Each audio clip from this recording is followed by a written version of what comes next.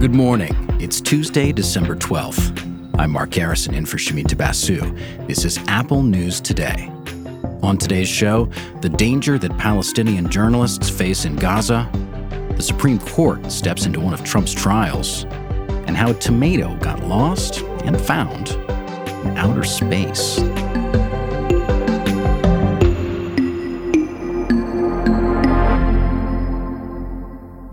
But first, an update on a story out of Texas we've told you about before. The Texas Supreme Court has blocked a ruling that would have allowed a woman to get an abortion despite the state's restrictive laws. Before the ruling came in, the woman at the center of the case, Kate Cox, left the state to get an abortion elsewhere. Cox, who is a mother of two, wanted the procedure after learning that her fetus has a fatal genetic condition and that carrying her pregnancy to term could impact her future fertility. Her lawyers say she'd already been to the emergency room 4 times in the last month for complications with her pregnancy. Here's what she told MSNBC last week.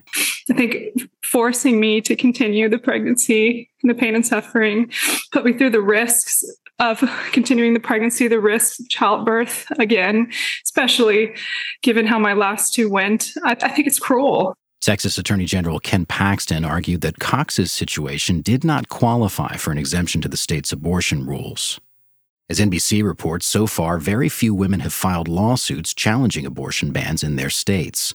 That's what makes Cox's so important to watch. Since the U.S. Supreme Court's overturning of Roe v. Wade, she's believed to be one of the first known adults to have gotten approval for an abortion from a court. The case is widely being watched as a test for future litigation. And there are a few other major court cases we're watching that'll impact the landscape of abortion access in this country. This week, Arizona's state Supreme Court will hear a case that aims to reconcile 2 contradictory abortion laws on its books, including a near-total ban on the procedure. In Wyoming, there's a case that asks whether abortion should count as health care. And tomorrow, abortion access will face a major challenge in New Mexico, a state where it's currently legal. It's served as a safe haven of sorts for patients from neighboring states looking to get the procedure. In response, conservative local governments in New Mexico have passed laws effectively making it harder to access the procedure. Now the state Supreme Court will decide whether those laws are legal. And there's also another case getting national attention, involving an Ohio woman who experienced a pregnancy loss in a bathroom. She's now awaiting a grand jury hearing after being charged with felony abuse of a corpse. As her case moves forward, it's shown how complicated the law around pregnancy is becoming. People may not just face health complications, they may also be held criminally responsible in some cases.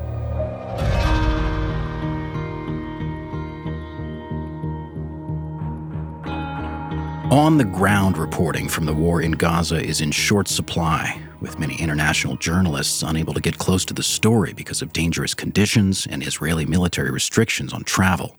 So some of the most striking reporting from the ground is coming from Palestinian journalists who live in Gaza. They are paying a high price for their work. Dozens of journalists have been killed so far, nearly all of them Palestinians. Reporting from a war zone is always dangerous, but local journalists in Gaza are also carrying the weight of covering a conflict that's killing their family, friends, and colleagues.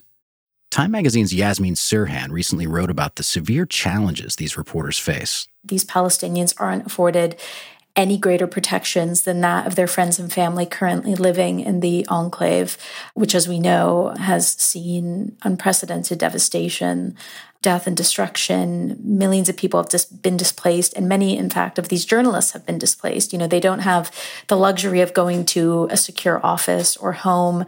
They are out on the streets, often just like their communities. They don't feel safe, but they are continuing to do their work. She says that work is totally different from how journalists from elsewhere cover the story. What also is incredibly difficult for these journalists is the fact that they aren't neutral observers. They are living and covering this war. Sirhan spoke to many Palestinian journalists who've left Gaza for their own safety, and there are growing fears for those who are still on the ground reporting. She says an important piece of the complicated picture of this war will be lost if there aren't Palestinian reporters there. What these journalists bring that we are unable to really get any other way is the real lived experience.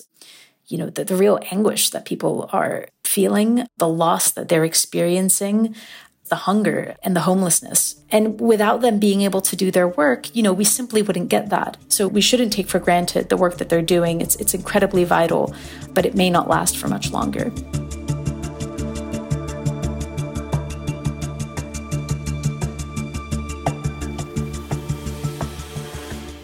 Now let's take a quick look at some other major stories in the news, starting with more on the war in Gaza.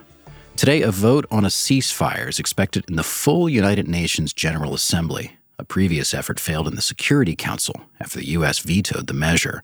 General Assembly resolutions are not binding, but they do carry political weight. The vote comes as global demonstrations continue calling for a stop to the fighting. That includes protests in the U.S. Senate yesterday, where Capitol Police arrested dozens of people. Staying in D.C., Ukrainian President Volodymyr Zelensky is visiting the White House today. President Biden is urging Congress to approve new aid to Ukraine and Israel, but new money has been on hold, with key Republicans saying they want any deal to include more funding for border security. Today is the final day of the COP28 climate summit in Dubai. Leaders are trying to reach some consensus on the biggest issues, but an early draft was heavily criticized for failing to commit to a full phase-out of fossil fuels. In legal news, the Supreme Court will consider former President Donald Trump's claim that he's immune from prosecution for crimes he's accused of committing while in office. His legal team argues that Trump's status as president means he can't face criminal charges related to efforts to overturn the 2020 election he lost.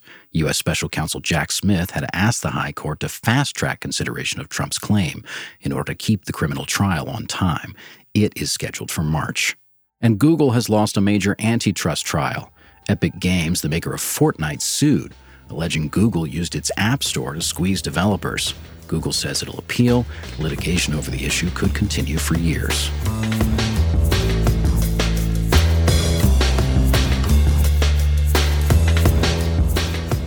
We'll end on a space food mystery that's finally solved. It involves something rare and precious in outer space, a juicy tomato.